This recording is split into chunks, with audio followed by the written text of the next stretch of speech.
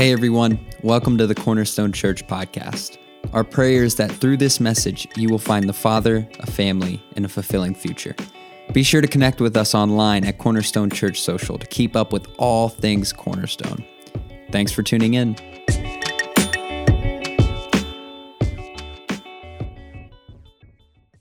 As we begin today, I want to read to us while we're standing from the book of Luke.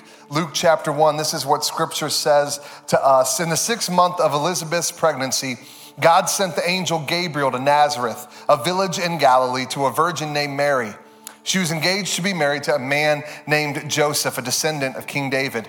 Gabriel appeared unto her and said, "Greetings, favored woman, the Lord is with you." Confused and disturbed, Mary tried to think what the angel could mean. "Don't be afraid, Mary," the angel told her, "for you have found favor with God.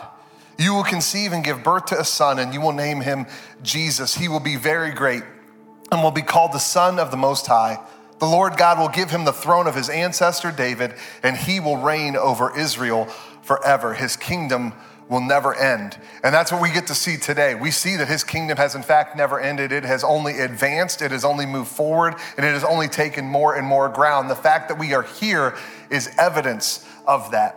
Now, what I want us to talk about today before we pray and have a seat, it's always been funny to me how Christmas comes after Easter. I know it's how the calendar works, but it's kind of funny that we celebrate the end of the story before the beginning of the story. Isn't that it just feels kind of out of whack sometimes, but I like it because it gives us a very similar feel to, I've used this illustration before, the movie The Sixth Sense. Sorry if I'm spoiling anything for you, but the movie's been out for about 25 years now.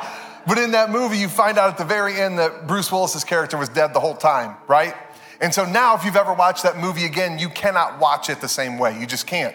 Because you know the ending, and now that you know the ending, it affects everything that you saw at the beginning and the middle of the movie. Well, the same is true with Easter and with Christmas. I believe what we studied earlier this year as we looked at the kingdom of God coming into our world through the life, ministry, and the death and resurrection of Jesus, I believe what we learned there is going to give us a different kind of insight, a hindsight as we look at Christmas and we see the kingdom of God and the first ripples of that kingdom breaking into the world at Easter or at Christmas, and what we can learn from that, how it applies to our life today. So that's what we're going to be studying today. I'm going to ask you let's bow our heads and let's pray as we approach God and his word today. Heavenly Father, we ask that you would illuminate your word to us today as we study it, that you would speak to us anew, that we would see it with fresh eyes and with a fresh perspective, because we're here to hear from you, God. We're not here to listen to Pastor Jacob's opinion on anything.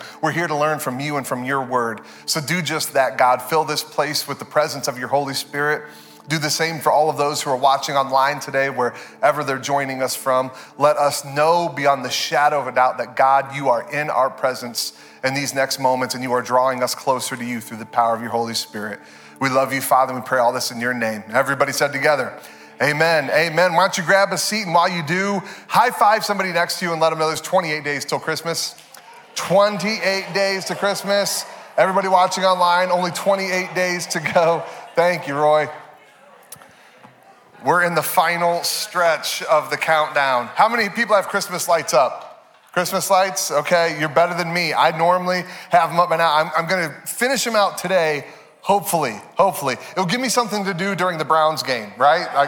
We all know I won't be busy after the first quarter is over. So, only 28 days to Christmas. It's funny, just thinking about Christmas, how much it's changed after having kids.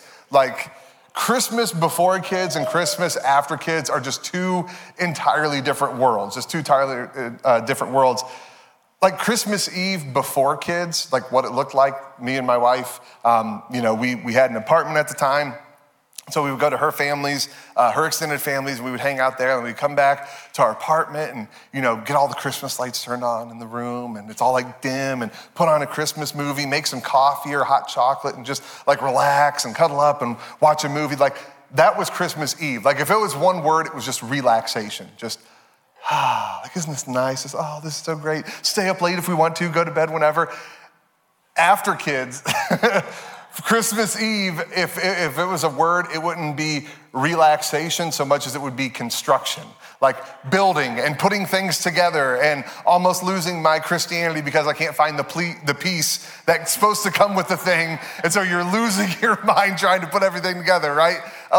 Although I shouldn't wish those days away because already, we're already at the point where as I'm looking at the Christmas list this year, and me and Jessica are talking about it, I'm already wishing that I was still putting together a $25 bike. I long for the days that I was putting together a dollhouse because now we're looking at it and it's nothing I need to build.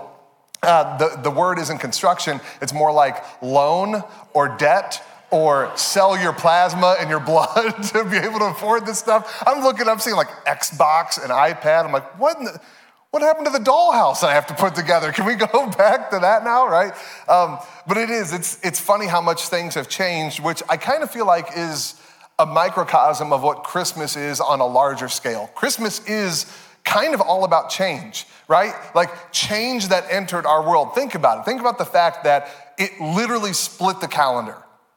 Like the coming of Jesus split our calendar. We have a different way of telling time period because of Jesus entering our world. Talk about change. Talk about something changing up. And that's what Christmas is. Christmas is all about change. Specifically, when we read the Christmas story, this is what we're going to be learning in this series.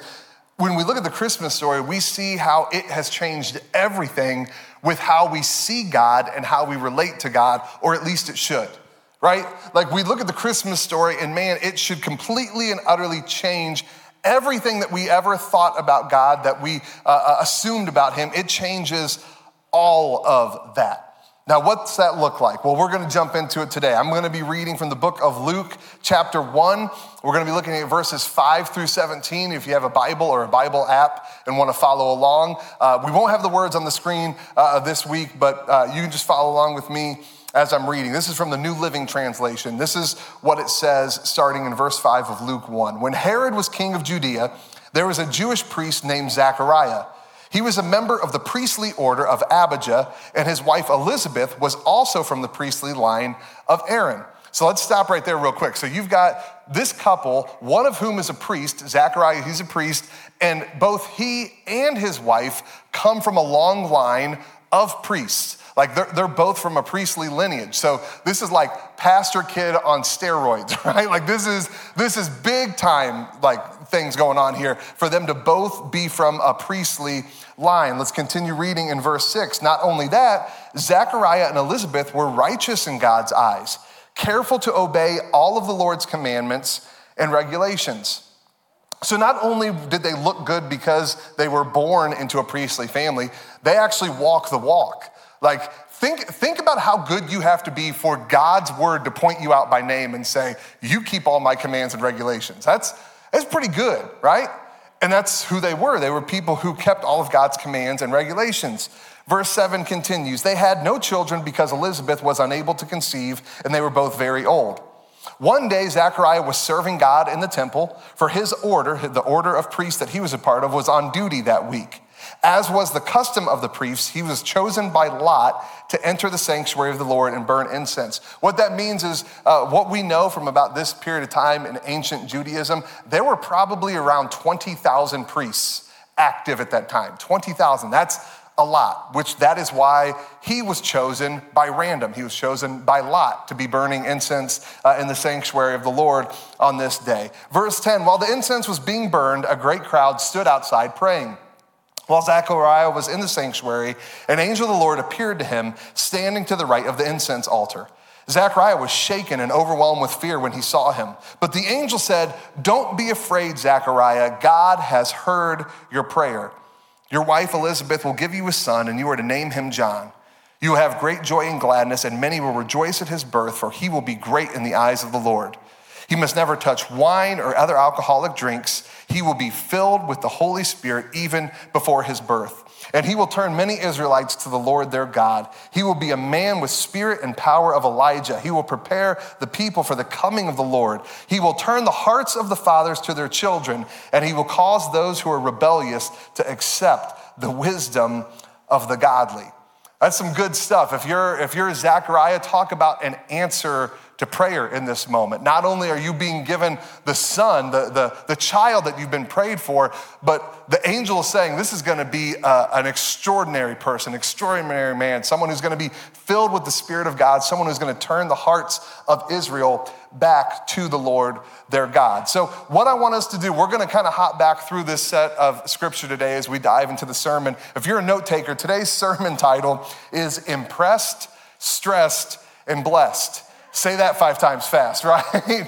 Impressed, stressed, and blessed. I want to see a show in hands. Everybody watching online, this goes for you too. How many people have ever stressed to impress somebody? Every male hand should shoot up in this place. Just, yep, like that's me, right? You've stressed to impress somebody, probably a romantic partner. You've tried to impress them. My wife, Jessica, whenever we first started dating, I made a huge tactical error. We went official. We became official on February 8th. Like less than a week out from Valentine's Day. Talk about stupid. Like what was I thinking? I put so much pressure just a week out. And it's like a weird one where you're like, well, what kind of gift do I get her? Because like we are a couple, but we're a really new couple. And so there's just a whole lot of pressure riding on this Valentine's Day date. And then on top of it, we had a crazy snowstorm. This is 2007, had a crazy snowstorm. So my parents' driveway was just filled. Our road, it's a side road, so it was filled with snow. And so it looked like we weren't going anywhere. Like Jessica was bummed out. We were, texting back and forth. And it looked like it probably wasn't gonna happen because of how bad the snow was. And then on top of it, at the time, I was driving a 1995 Camaro. Not exactly known for how they handle in the snow, right? So my mom was like, well, you can use my car, which it wasn't much better. It's like a Chevy Impala. Like that's not thank you, but that's not gonna do too much for me. So I was determined. I'm like, I'm gonna impress this girl. Like she thinks this date isn't gonna be able to happen. It's gonna happen, come hell or high water, it's gonna happen. So I'm out there in the driveway, and the driveway is like, the double doors to this back wall. Like it's probably even a little bit longer than that. It's a long drive and it's, a wide driveway. I shoveled that whole thing, the whole day, pretty much from the moment I got up to needing to get ready so I didn't stink to high heavens. I was shoveling that driveway. Not only that driveway, this is gonna sound like, oh, he's making this up. I kid you not. I even shoveled a little ways into the road because I knew if this car is gonna make it, I need a running start. I need as much of a running start as I can get with this thing. And so sure enough, I just needed to get to a main road. I was able to, get onto the main road, was able to go over there, pick her up, went on the date. I completely wooed her. I took her to Fridays, just the peak of fine dining, right? Made sure that I casually dropped how hard it was to do all this. That driveway was just packed with snow. I honestly can't believe I was able to get all that snow moved out with just nothing but my 2 bare hands and a shovel. Just trying to do anything I can to just impress her. Just trying to impress her. I say all that because I think that whenever we're being honest with ourselves, wherever you're at in your walk of faith, you can have the temptation, and I know this because I can have the same temptation, to do the exact same thing in our relationship with God. I need to impress this guy. I need to impress, especially if I have something big coming up. If there's a promotion coming up at work, better get back in church. better start praying, better start reading scripture. I got that promotion I've been eyeing coming up. If there's a new relationship, I better start, I want to make sure that this goes the way I want it to go. So I need to impress God to get his favor. I need to impress God to get him on my side. I need to do something so that he will look on me with favor. And the crazy thing is whenever we approach scripture, man, you can justify a whole lot with the Bible, can't you? I mean, for thousands of years, we justified slavery using scripture. You can make it say a whole lot of things you want it to say. And whenever you come to scripture with a hardened heart or an off mindset and you just approach it incorrectly, you can have it say things to you that aren't accurate, right? And actually what we just read from Luke chapter 1, we can look at that and draw the wrong conclusions from it. So let me jump back in here real quick. So Luke chapter 1, let me just read a little bit of what we have just read about Zechariah and Elizabeth, okay? So Zechariah and Elizabeth, he was a Jewish priest. They're both Jewish people. They come from the priestly order of Abijah. So that's another thing going in their positive direction. He's from the priestly line of Aaron. And not only that, again, exactly what it says in verse 6, they were righteous in God's eyes, careful to obey all of the Lord's commandments and all of the Lord's regulations. So if you read that in verses 5 and 6, then you just jump down a few verses and you see that the angel appears before him and says, hey, Zechariah, don't be afraid. God has answered your prayer. It's very easy to look at this and go, oh, well, I know why God answered his prayer, because they're born into the right family. They're priestly lineage. He's a priest. I know why God answered them, because they impressed God. Because they did the right song and dance. They followed all of the commands, all the regulations. They crossed the right T's and dotted the right I's for God to be happy with them. So that's why God answered their prayer. That's why God heard them. That's the wrong conclusion to draw, but it's very easy to see how we can get there and how people often do get there. In fact, just on Thanksgiving Eve, I was talking with a young couple in our church who, this is so cool. This is apart from the sermon. But talking with a young couple in our church, the guy, we became friends about 2 years ago now, I think. Sounds about right. About 2 years ago. But he's been praying for his girlfriend for such a long time, and praying for her because she's been very interested in faith, very interested in just curious, like she already going into it knew just enough about faith to be dangerous, right? you know how that is, where you know just enough, you've had just enough experience, but he'd been praying for her, and sure enough, just about a month or so ago, she's like jumped all in and giving her life to Jesus. Isn't that incredible? Isn't that awesome? Which, can I tell you another thing, just this is another off-topic thing, man, never stop praying for the people in your life. Like the people who you're like, man, they seem close or they seem kind of there. Just never stop praying, because God is working, God is moving, God is hearing you. He absolutely is. So I was talking with them, and we were having a really good conversation after the first service on Thanksgiving Eve. And whenever I was talking with her, she's like, man, it's just so funny how like things are clicking. Like as I'm reading the Bible, as we're praying, like things, I can just see things starting to click and things are starting to make much more sense to me before. And before it seemed like it clicking for people and like this stuff making sense for people, that was reserved for like people, not me. Like it made sense to other people and it made sense to these people, but it didn't really click with me. And I think one of the reasons that we can fall into that mindset, because a lot of us have been there, is we feel like God's favor and this stuff making sense, it's reserved for special people, for impressive people, for people who impress God, for super Christians, for Pastor Jacob and Pastor Brenda and Pastor Donnie. Like we're the ones who have God's favor, and we're the ones who, like Zechariah, can pray and God hears our answer because we obey all of the regulations and commands, and we come from the priestly line. And because of all that, that's why we have favor with God, because we have impressed God in some way. But this is why this mindset is so dangerous and it's so deadly. There's so many reasons. This is just one of the main ones that I want us to talk on today. If you feel like you have to impress God to get his favor, sooner or later you're going to forfeit your faith.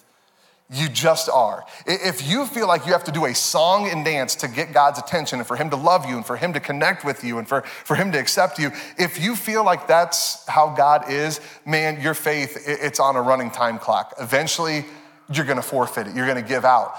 This is how I know that. Everybody has these two separate groups of people in their life. People who you can just completely be yourself with, and people who you have to be on with. Do you know what I mean? You know the difference? This is the difference. When it's the person that you're totally comfortable with, you see him call, pick up the phone. Hey, what's going on, man? How you doing? When it's the other person, you pick up, hello, hey, how are you? Good. Like, right? It's the whole different tone. Everything's more like professional and put together and outgoing. And those people, you can really like the people that you have to be on with. It can be family. It can be friends. You can really like those people, but if you spend a lot of time with them, when you're done, like even if you've done something that you love to do, like you could love bowling, like, right? You go out with a group of friends from work, but they're all friends that you kind of have to be on for. You can do something like bowling and after it's over, go home and be like, I feel like exhausted. Like I feel like I had to be on for the last 4 hours and I'm just like ready to not be on. Like I'm ready to be able to just relax and be myself. On the flip side, there's a group of people that you're just on with, like that you don't have to be on with because you're just there with them. You know what I mean? Like you just have that connection. They've heard your real singing voice. Like they've heard it. They've seen that pair of sweatpants that's just like, why do you still own those? You know, they're the people. This is my neighbor growing up, Eric Newman. This is how I knew that I was like, man, I'm not someone that he has to be on with. Like we're like real tight. How I knew it was the first time that like him and his mom really got into it with me present, right? Like whenever there's like a family fight and you're there to witness it, you're like, wow, I'm part of the family. Like they're doing this in front of me. Like they're not doing the like nice fake smile. Like, Eric, I'll talk to you after he leaves, okay? Like they're having at it right here. This is awesome. Like I feel so loved. I feel so accepted, right? Because there's no pretension. There's no this is put on. There's no this is fake. It's just real. And you feel safe enough to be real. Now, out of those two groups, the people that you have to be on with and the people that you don't, come on, who do you want to spend more time with? Who is it easier to spend time with? Who is it whenever you look at the calendar and you look at upcoming events, you can't wait for that? And the other one that you go, oh man, I'm sure it'll be fun, but I'm gonna have to be on all night, right? Like, you know there's a difference. And so if we translate that into our relationship with God, no wonder people walk away from faith. Because they feel like they have to be on for God. They feel like they have to put on a nice face, hide their relationship, hide things that are going on in their life, to come to church on Sundays, to impress God, to put on this fake veneer of who they really aren't, because they're trying to score points. They're trying to impress him. They're trying to do just enough good stuff to be on his good side so that God will say to them what he said to Zechariah, your prayers have been answered. I like you. You've impressed me just enough to be okay with you. If you feel like you have to impress God, sooner or later, you are going to forfeit your faith.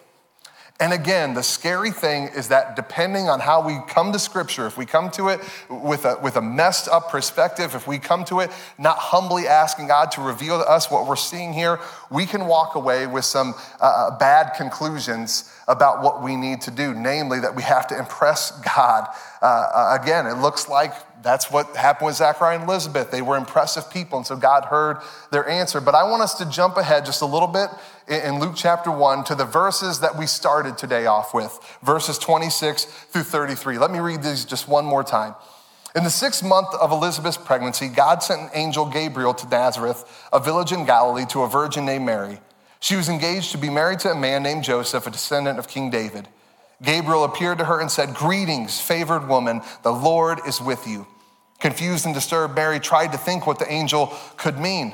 Don't be afraid, Mary, the angel told her, for you have found favor with God. You will conceive and give birth to a son, and you will name him Jesus. He will be very great and will be called the Son of the Most High. The Lord God will give him the throne of his ancestor David, and he will reign over Israel forever. His kingdom will never end.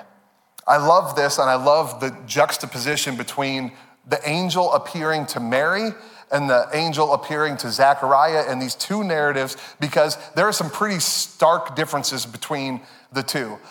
So let me ask you, for Mary, did we hear, first off, where she's from? She's from Nazareth, right? This isn't Jerusalem. This isn't a city that like, wow, this is an important city. This is an important city when it comes to our faith. Like, no, it's Nazareth. It's a little podunk town. That's where she's at, right? And then on top of that, did we hear anything about how good Mary was? Because we did for Zechariah and Elizabeth, right? Like, we heard Zechariah and Elizabeth were careful to obey all of the Lord's commandments and regulations. Did we hear that said about Mary? No. Right? Did we hear anything about Mary's ancestry? Did we hear anything mentioned about her lineage? Right? Because we did about Zechariah and Elizabeth. We heard, man, he's a priest and they come from the priestly order of Abijah on her side and Aaron on his side, two priestly sides. Like, whoo, that's good. But for Mary, we don't hear anything. We hear about her husband. We hear about Joseph. Joseph is a descendant of King David. And we hear about Jesus, that Jesus will sit on the throne of his ancestor, King David. But we don't hear word one about Mary's lineage, about who she comes from. And yet, what does the angel say to her? Do not be afraid, Mary. You have found favor with God. In fact, he says, greetings, favored woman. The Lord is with you. Mary found favor. You see, this is what we're seeing at work here is a truth, and it's a truth that doesn't just apply to Mary, it applies to you and me today. You don't impress your way into God's favor. You inherit your way into God's favor through Jesus. I cannot stress this enough. You can't impress your way into God liking you. You can't impress your way into him loving you anymore, liking you anymore. You can't dance or sing well enough. You can't worship well enough to make him be impressed with you. We don't impress God's favor. We inherit God's favor through Jesus. So my youngest kid, Griffin, he's 3 years old. He's my little boy. And everybody says he's a mini me. He's a little mini JL. He's a little mini Pastor Jacob. And I don't see it because I haven't heard Griffin preach a single sermon yet. He's slacking. I haven't heard him preach a single sermon yet. I love basketball. He hasn't laced him up yet. He hasn't gotten any shots in. His jump shot looks terrible. It needs a lot of work, right? My little 3-year-old, our hair, we have a completely different hairstyle, right? He's rocking the comb over. You couldn't pay me enough to rock a comb over right now because it just wouldn't look good. I love Seinfeld. I love that show, Seinfeld. I can't get him to watch it. He just instantly wants Toy Story or something. So whenever people are oh, he's a mini Jacob, I'm like, really? Because he's slacking, right? That sounds ludicrous, doesn't it? And it is ludicrous. Because all of those things are those are so far down the road. That's so after the fact. That's all secondary stuff. Griffin is a mini me. He literally has my blood pumping through his veins. Think about that. There are things, all of those things, any kid could pick up basketball. Any kid could start preaching. Any kid could watch Seinfeld, could have a similar hairstyle. Any kid could do that. But all of the stuff that he can't change the way his eyes look. They look just like me. The way he smiles, he can't change it. It's my smile. It's the exact same. He is my mini me, not because of all these little things that anybody could do, but because at an inherent level, he has inherited things from me because I'm his father. Do you see where I'm going with this? Do you see where I'm going with this? Griffin has my blood in him. When you start following Jesus as your Lord and as your Savior, when you call on Jesus, his blood is now covering you. His blood is now covering you. You are his. You belong to God. And what is true for Mary is true for us. She has found favor with God, not because she kept all the rules and all the regulations, not because she came from a priestly line. Listen what it says, greetings, favored woman, the Lord is with you. That's where her favor came from, the fact that God was with her, not because she was so impressive, not because she was so wonderful or she was so great, but because who was with her, because who she placed her trust in. We do not impress our way into God's favor. We inherit God's favor through Jesus. We inherit it through Jesus. This is so opposite of what we think a lot of the times, that we have to do something to impress God. But let me tell you, you cannot attend your way to church enough to impress God. You just can't. I know there's people in this room who you're trying to do the math, okay, how can I fit 5 months of Bible reading into the final days of this year so that I can complete my 365 a day? How can I finish my Bible reading plan? Not because you love reading scripture and you love God's word, but because you need to check that thing off. Because it's another good thing in your column to impress God, to be like, hey, when that promotion comes up, don't forget, finish this thing in a year. Remember that? Remember how I did that? Wasn't that impressive that I was able to do that for you? God, we believe this lie, that we impress our way into God's favor when the fact is we inherit his favor through Jesus. We inherit his favor through Jesus. When we call on Jesus in that moment, what is true of Mary is true as us. God is with us. God is with us. So that means in the same way, Griffin, there's nothing that kid could do or not do that would make me love him any less or love him any more. It's already, it's pinged. It is maxed out already because he's my kid. It's not because of the things that he does or the things that he doesn't do. In fact, all of these things that, down the road, I would be like, oh, that'd be cool if he would kind of get into them. He doesn't have to do any of those things because he's worried that his dad is holding this as like, hey, you need to impress me. You need to do this. I'm going to love you, right? He doesn't have to worry about any of those things because he's my kid. And the same thing is true with us. We are God's. We belong to him.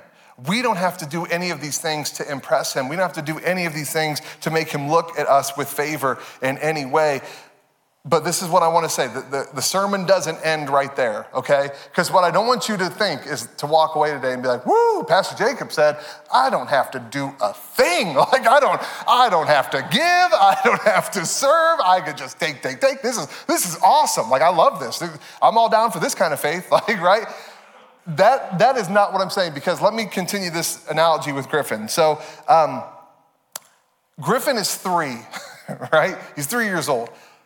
As he grows, as he gets older, I would be shocked if he doesn't start to pick some of these things up, right? Like I'd be shocked. If as Griffin gets older, if he doesn't start to get into basketball at all, I'll be shocked. You know why? Because I love basketball.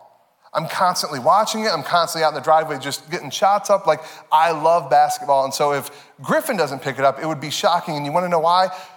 Because that's how I picked it up. My dad loves basketball. My dad loved watching, loved playing, loved shooting. And so because of that, it rubbed off on me, because as I grew, I was growing with my dad. And so I picked it up. You want to know how I started watching Seinfeld? My dad, he watched Seinfeld. And so that's what we would do at night. While everyone else is going to bed, it'd be midnight and we're watching reruns on Fox 8, right? Like that's what we were doing. I picked up on it because my dad, I'm a preacher. My mom and dad were preachers. Like, so it would shock me as if Griffin, when he grows, if these things, he doesn't start to pick up on them here and there. Now, this is what's important. I didn't pick up any of those things. I didn't start preaching. I didn't start playing basketball. I didn't start watching that show because I was trying to impress my dad, right? I didn't start doing any of those things because I wanted his affection, I wanted his attention. That's not why I did those. I didn't do those things because I was trying to get his favor. I did those things because I already had his favor. This is such an important point. It's such an important distinction. We don't work for God's favor. We work from God's favor. So when it comes to holiness, when it comes to obeying God's commands and laws, we don't do that to get favor with him. We do it because we already have favor with him. And because as we grow alongside him, we start to look more like him. We start to sound more like him. We start to talk more like him. Just like me with my dad and hopefully Griffin with me, we start to pick things up as we grow because we have favor with our Father, because we're close, because we're in relationship. This isn't I have to earn it. I have to impress him. I have to do something to get his attention. We already have it. You want to know one of my favorite, it is like a top 10 moment in scripture for me, is Matthew chapter 3. I'm not going to read it. I won't get into all that. But in Matthew chapter 3, Jesus is baptized. And as he's baptized, as he comes out of the waters, what you hear God say to him, God the Father, in an audible voice says, "This is my son with whom I am well pleased." Now, did you notice what chapter I said that takes place in? Matthew 3. You know how many chapters are in Matthew? 28. So where does that put this moment? At the very beginning, before Jesus has performed a single miracle, before he's preached a single sermon, and yet God is making the point before any of that happens of saying, "This is my son," and before he has done a single one of these things that he is going to do, before he does any of that, "This is my son and I am pleased with him." And so Jesus begins his ministry working from the favor of his Father. He already has it. He doesn't have to do a single thing to impress, to get attention. He already has his Father's favor, and he works from that. We see the same thing with Mary. Mary is told by Gabriel, "Greetings, you who are highly favored, the Lord is with you." Then he says again, "Mary, you have found favor with God." And so when we jump to the end, after the angel is outlining everything that's gonna happen, when we get to the very end of it, what Mary's response is so good. We get to the end of this and she doesn't say, "Okay, so if I do all this stuff, like I'm gonna be a pretty big deal, right? Like God's gonna be good with me. This is gonna be impressive. This is gonna be great." We get to the end of it, and what Mary says is this. Mary responded in verse 38, "I am the Lord's servant. May everything you have said about me come true." She's working from favor. She knows who she is. She's not questioning it. She's not wondering, will this impress God? She's like, nope, I know I found favor with him. I know I'm his servant because of what you said. I know he's already with me. Let everything happen to me exactly as you have said. Because we don't work for God's favor, we work from God's favor. That leads the way for us. I'm gonna ask the worship team if they would come back up on stage. As they do, I wanna end this out real quick. Since we've been talking about my father-son relationship with me and my son and my dad and myself, makes me think of this. I've shared this story before. My dad, whenever I got my license and my sister got her license and my brother got his license, the first time we got ready to leave the house, he had like a little talk with us. I can still remember mine. It was on the way out of the door of our breakfast room when he stopped me real quick and he said the same thing essentially to all of us, like, hey, I know this is a big moment. You may not even realize it. It may seem like this is stupid that I'm bringing this up, but this is a big moment. You're getting a level of independence and responsibility here that's pretty big. And so I just want you to remember while you're out, as you go out, as you venture on your own, to just act like a young. Like while you're out, remember, just act like a young. And whenever I was younger, I used to think that basically what my dad was saying was like, hey, don't embarrass us, right? Like, just please, I don't want to read the newspaper the next day and be like, oh, there's our family name, like just splattered right there. Like please don't embarrass us. Please do, if you're gonna do anything, impress us. Like go out and do something impressive. Live like you're live like you're a young, live that way.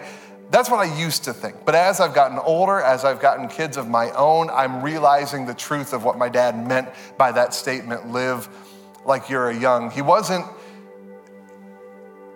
afraid we were gonna embarrass him, and he wasn't calling on us to impress him. What he was asking us to do was live out who we really are. That's all he was saying. Saying, buddy, whenever you go out there, don't feel like you need to impress me. Don't worry that you're gonna embarrass me or your mom. All I'm asking is that as you head out the door, live out who you really are. Do you know that's what holiness is? Holiness is such a loaded term and it's such a churchy word, right? Like holiness, it sounds like very whoa. It's really not that crazy and it's not that scary or imposing. What holiness actually is living out who you really are now in Jesus Christ. That's holiness. Holiness is not how you find right standing with God. Holiness is not making sure I check off all the boxes, making sure I raise my hands at least 3 times during worship, making sure I give the pastor at least 2 amens. Like that is not holiness. Holiness, true holiness is living out who you really are in Jesus.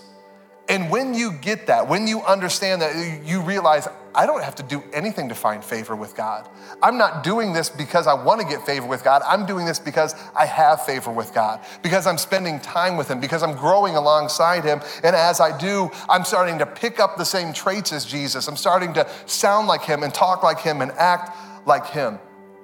That's the good news that we see in Christmas. That is how everything changed for us at Christmas. Jesus and his coming has completely changed the game, and it has ushered in a whole new way of living. And while almost every other faith, including some parts of the Christian faith, will tell you, hey, you need to impress God. Hey, you need to be impressive to him. You need to do these things for him.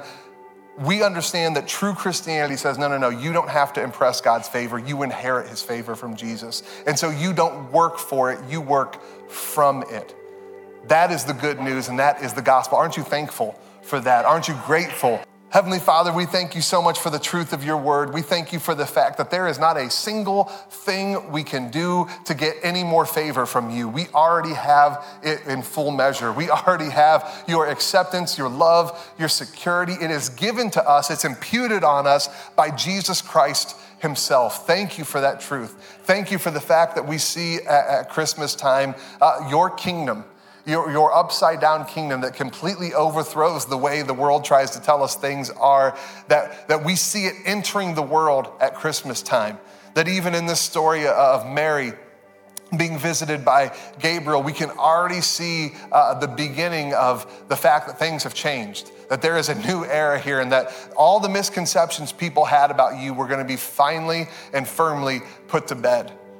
So thank you for that, God. Thank you that we can know the truth about you, that we can know you fully through Jesus Christ. Help us to hold on to this truth that we have discovered in your word today, that you are a God who loves us. You're not a God who just kind of tolerates us. You love us. You love us. You loved us to the very end. Help us to hold on to that truth, not just now, but every day going forward, so that we would know we are a people who have found favor with you. We pray this in your name. Amen. Well, that's all for this week. Thanks again for joining us. If you'd like to contact us or find out more about our ministry, head over to our website at cornerstonechurch.info. Have a great week.